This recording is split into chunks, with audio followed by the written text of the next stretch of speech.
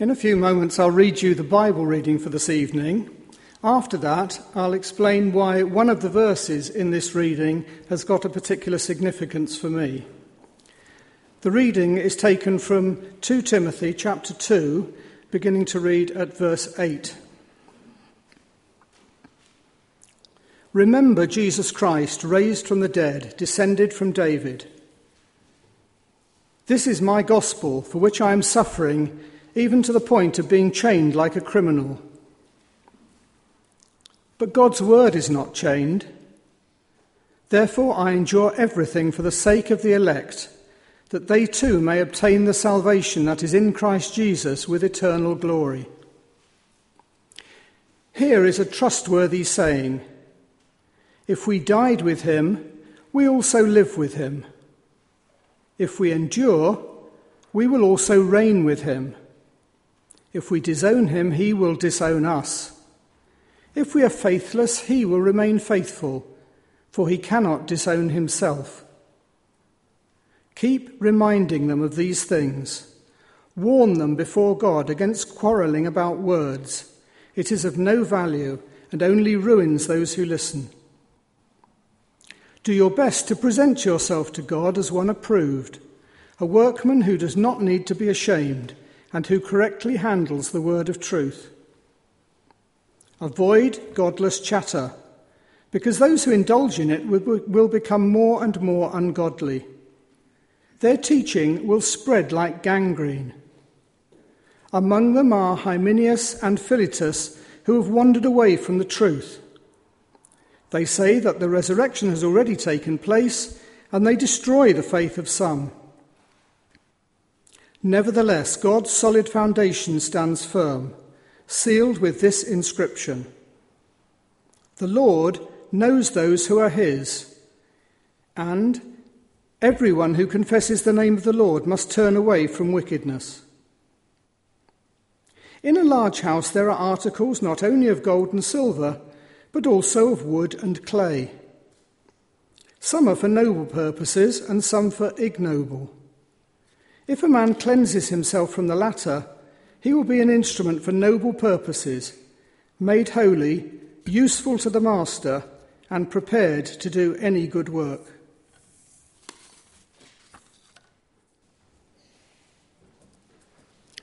I would like to tell you about my Uncle Harold. He was a very special person in my life, although I probably met him fewer than 10 times in total, before he died about 20 years ago. He was my mother's elder brother and was an itinerant evangelist in the Assemblies of God. That's the world's largest grouping of Pentecostal churches.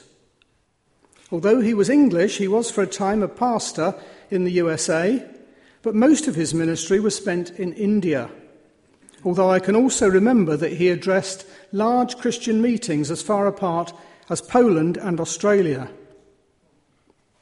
Most of what I knew about him was from my mother, who wrote to him regularly wherever he was in the world. He knew a great deal about me and my brother and sister from our mother's letters. Very occasionally he would come to visit us in our home near Reading. The first time I can remember him coming was when I was about 4. This is very clear in my mind because of something which he did, which as a 4-year-old I found incredible. Telling us that because he did not buy us presents for Christmas or our birthdays, he wanted to buy my brother and me a gift each. And he took the 2 of us to the local village store in Woodley where we lived and told us both that we could choose anything in the shop. I was completely flummoxed by this. It was an extraordinary and unexpected generosity, as I was brought up after the Second World War in a time of austerity, make do and mend, and hand-me-downs. Later in the day, back at home, I compared the dinky toy saloon car which I had chosen as my present with the much larger car transporter that my older brother had selected, and realised that at 6 years old he was much more worldly wise than I was at age 4. The next time Uncle Harold came, I was about 8 years old. But he did not repeat the previous act of generosity. Instead, he gave me something which I came to realize was of much more lasting value. It was my first grown-up Bible. It had a black leather cover, gilt-edged pages, and a thumb index to find each book. Inside the cover, he had written, "To Richard from Uncle Harold," followed by the words of 2 Timothy 2, verse 15. "Study to show yourself approved unto God, a workman that need not to be ashamed, rightly dividing the word of truth." At 8 years old, these words were new to me and appeared at first sight to be a reiteration of my parents' familiar entreaties that I should work hard at school. But now it was saying that this was not just for my own benefit or to please my parents, but that God had an interest in this too. I used that Bible for a long time until it eventually fell apart and more modern versions took its place. So these words were regularly in front of me, and I came to understand more of the meaning as the years went by. As a teenager, I learnt to look at the context, as well as just learning verses in isolation. And I realised that this verse is part of Paul's many instructions in his 2 letters to his young protege, Timothy. Later versions replace the word study with do your best, which I might have found something of a relief in my schoolboy days, but thinking about that now, it actually gives them a wider application than just academic study, extending to every aspect of life. I can't remember ever hearing a sermon on this verse, so I look forward to Tim sharing his thoughts with us tonight, not just on the opening words, but on the whole verse in its context. I don't know where my modest dinky toy, or indeed my brother's magnificent car transporter, are now, but I do know that my Uncle Harold was a man of God who gave me something at the age of 8, which I still treasure in my mind nearly 6 decades later. Finally, for your amusement, here is a picture from 1975 showing my dad and my sister at the back and my mum, Uncle Harold, Christine and me in the front row.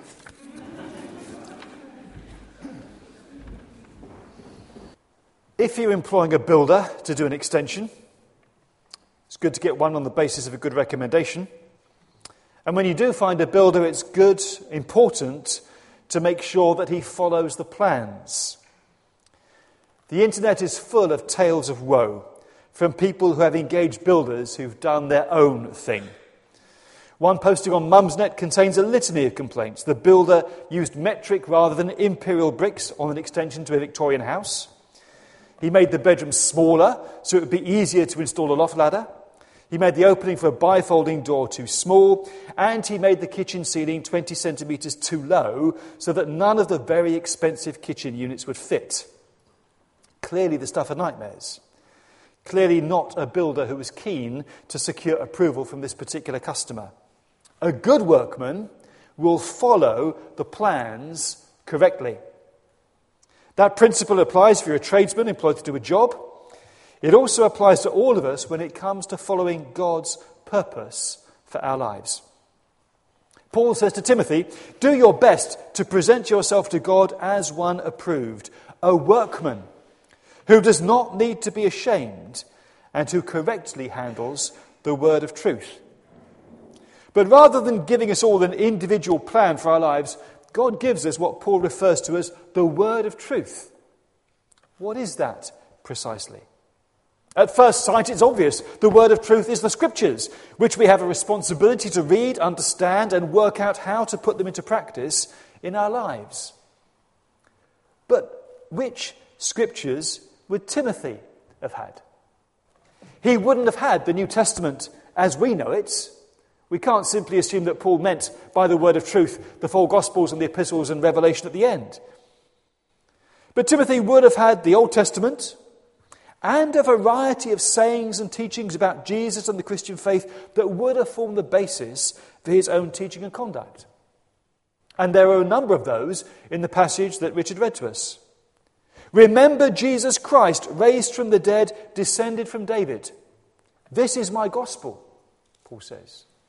In that pithy saying, there is one of the phrases he would have used to talk about who Jesus was and the importance of him. Remember Jesus Christ, risen from the dead, descended from David. Sums up so much about Jesus, the resurrection, who he is. And on the back of that, you can tell people the good news about Jesus. That would have been part of the word of truth that Paul commends to Timothy. He also identifies what he says is a trustworthy saying in verses 11 to 13. And this probably too is part of the word of truth, part of the reservoir of tradition and truth that Christian preachers would have used. Here is a trustworthy saying, he says. If we died with him, we'll also live with him. If we endure, we will also reign with him. If we disown him, he will also disown us. If we are faithless, he will remain faithful, for he cannot disown himself. Some people think that might have been part of a Christian hymn. But it was part of the Christian tradition, the word of truth, that Timothy was called to teach and follow. And Paul tells him to keep on reminding the congregation about these things. It's a saying that spells out very clearly the need to stay faithful in terms of holding to our confession of Jesus. But he also warns about quarrelling about words. It's of no value, only ruins those people who listen, he says. Yet sometimes you think, well, how do we understand the word of truth? What does Scripture actually mean? That last phrase in 2 Timothy 2:13 is a case in point. If we are faithless, he will remain faithful, for he cannot disown himself. How do we understand that? Does it mean that Christ is faithful even to the faithless, so that despite our lapses, he does not ultimately reject us? You can read it that way. If we're faithless, that doesn't matter because he remains faithful. He can't deny himself. You could take it that way. Or does it mean that he is faithful to the warning he's issued, so that God's faithfulness makes it impossible for him to acknowledge those who've denied him? That ties in with the preceding word. If we disown him, he'll disown us. If we're faithless, he's going to stay true to what he says, and that means we're in trouble. That is precisely the opposite meaning to the first one. One interpretation brings assurance, the other a stark warning.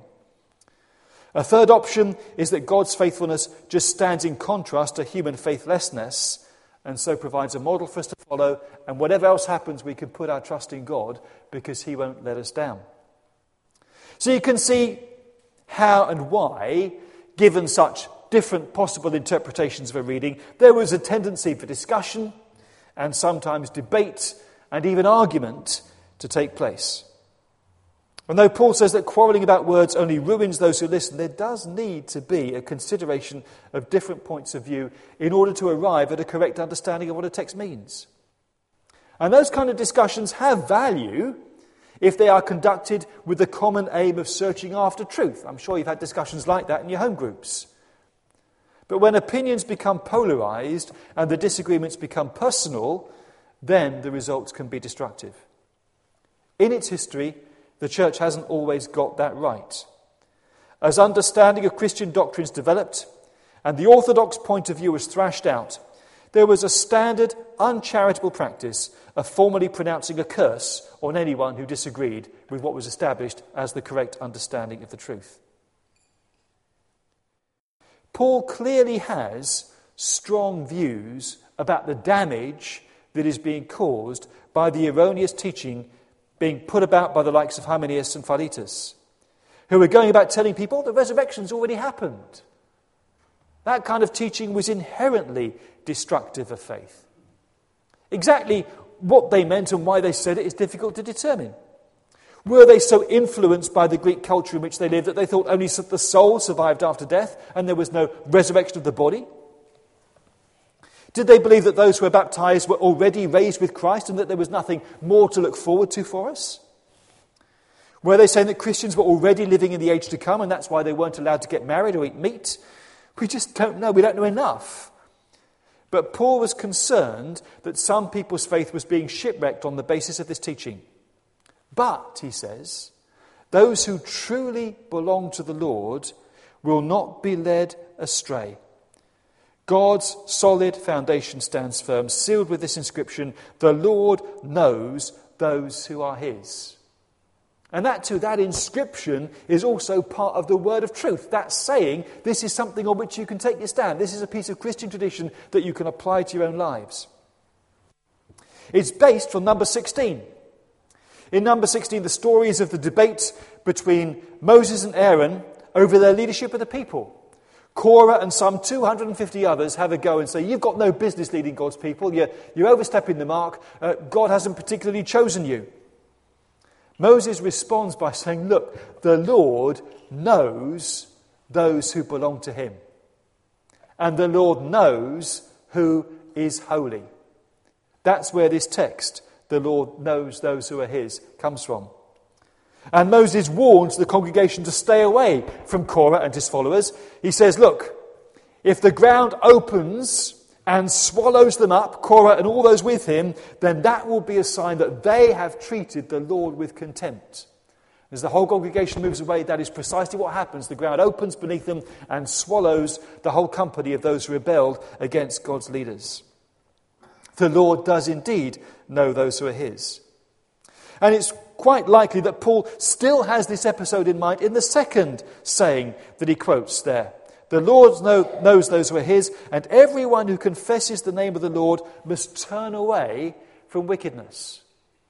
There's a debate about what precise bit of the Old Testament Paul is talking about there, but likely it refers to this episode. If you're going to call on the name of the Lord, you turn away from wickedness, you distance yourself from those who are doing evil, you part company with them. In that way you stay holy to God and you leave them to follow their own wrong path. Where people are going off the rails in terms of what they believe, make sure you don't follow them. So this passage contains 4 elements of the word of truth. The gospel. Remember Jesus Christ, raised from the dead, descended from David. That stuff about living, dying with Christ, living with him, endure, reigning with him, the danger of disowning him, the question about what happens if we're faithless. The Lord knows those who are his. Everyone who confesses the name of the Lord must turn away from wickedness. All these sayings would be part of the reservoir of the word of truth that Timothy was called to make sure that he rightly divided it, or rightly interpreted it, or rightly applied it. 2 Timothy 2:15 is about keeping on track. You need to be a workman who rightly, correctly handles the word of truth, Paul says. Or in the King James Version, which was on the screen earlier, a workman rightly dividing the word of truth. The etymological meaning of the word is to cut in a straight line. It's used in that well-known verse from Proverbs 3, verses 5 to 6. Trust in the Lord with all your heart. Lean not on your own understanding. In all your ways acknowledge him, and he will make your paths straight. That's the meaning of the word. Straight lines are important in the world of work. If you are a seamstress or a dressmaker or someone who works with any kind of materials, you need to be able to cut and sew in a straight line if your work is going to be of any value at all. If you want to sell it afterwards, straight lines are vital. Farmer needs to plough a field in a straight line. Carpenter needs to be able to cut in a straight line. Carpet fitter the same. Decorator needs to be able to paint in a straight line. Keeping a straight line can be the mark of a skilled workman. And so Timothy is called to be a skilled workman who is keen to have God's approval and to have no reason to be ashamed of his work. This metaphor from the world of work, keeping a straight line, is applied to the way in which he engages with the word of truth. What's he do with it exactly? The King James Version takes the literal meaning of the word and says he divides it. The NIV opts for rightly handling it. The New Revised Standard Version talks about explaining it clearly. The Revised English Bible talks about keeping strictly to the true gospel. The Good News opts for correctly teaching the word of truth. We're back to debating the meaning of words again. Is Paul talking about the skill and the dedication Timothy is to bring to bear on his task of teaching the word of God and applying its meaning to his congregation? Maybe so. In the midst of disagreements and arguments and debates about what the word of truth means, is he to toe the line in terms of making sure that what he teaches is strictly in accordance with orthodox understanding? as far as that was defined and understood in that day. Was he just to be straight down the line in terms of his teaching about the truth, not skipping over or minimalising unpalatable aspects? Just give it to them straight, we say, don't we? Don't mess around. Don't kind of try and skirt around the difficult bits. Tell it straight, without compromise, without any deviation from the truth. Is that what he's been told to do? Give it to them straight. Or is it not really about teaching at all? Is Paul telling him to follow the word of truth closely in terms of his own conduct? So there's no deviation between what he says and how he lives. That's another possible way of understanding the phrase. Like all of us, he's called to practice what he preaches. Maybe there is no single correct interpretation. But the Holy Spirit has the power to take one of those possible understandings of the text and apply it to our hearts. And sometimes that's precisely what he does. But whatever line of interpretation we might be inclined to follow, the gist of the opening part of the verse is crystal clear. Make every effort to present yourself to God as one approved, a workman who doesn't need to be ashamed. In a church context where people were arguing about the meaning of Scripture, where loyalties were divided, Paul says to Timothy, the only approval you need is the approval that comes from God. That's what counts. For myself, as a teacher in the church, if I start to teach what I think people are going to want to hear to win their approval, I end up losing my integrity and I'm no longer honouring the God I'm called to serve. And for all of us, the temptation can cross our path to compromise on what is right or true in order to be accepted by other people, in order to be popular, in order to avoid standing out from the crowd. That's the nature of peer pressure. And so we all need to heed Paul's exhortation to make sure it's God's approval that we should seek wholeheartedly, so that we don't need to be ashamed as we apply the word of truth to every aspect of our lives. What's God look for from us? He looks for people who will read the Scriptures in an honest search for the word of truth that they contain. He looks for people who will allow their understanding and lifestyle to be governed by the truths that we find in these pages. People who won't twist or distort the meaning of Scripture to suit their own purposes or agendas. And he looks for people who will make it their aim to live life in such a way that when we come before the judge of all the earth, we won't need to hang our heads in shame because of the way we've lived or the things we've done. But on the contrary, we can come before him with confidence because we've sought to honour him in all that we've said and all that we've done. And we've put our trust in the word of truth, which is the gospel of grace that we're forgiven through Jesus Christ our Lord. At the end of his life, Paul could look back over how he'd lived. And honestly, he felt he passed the test. I fought the good fight, he said. I've finished the race. I've kept the faith. Now there is in store for me the crown of righteousness, which the Lord, the righteous judge, will award to me on that day. And not only to me, but also to all who've longed for his appearing. We are called, we are invited, we are encouraged to fix our eyes on that goal and do our very best to present ourselves to God as those of whom he will approve. Workers who have no need to be ashamed because we have lived our lives in accordance with the word of truth.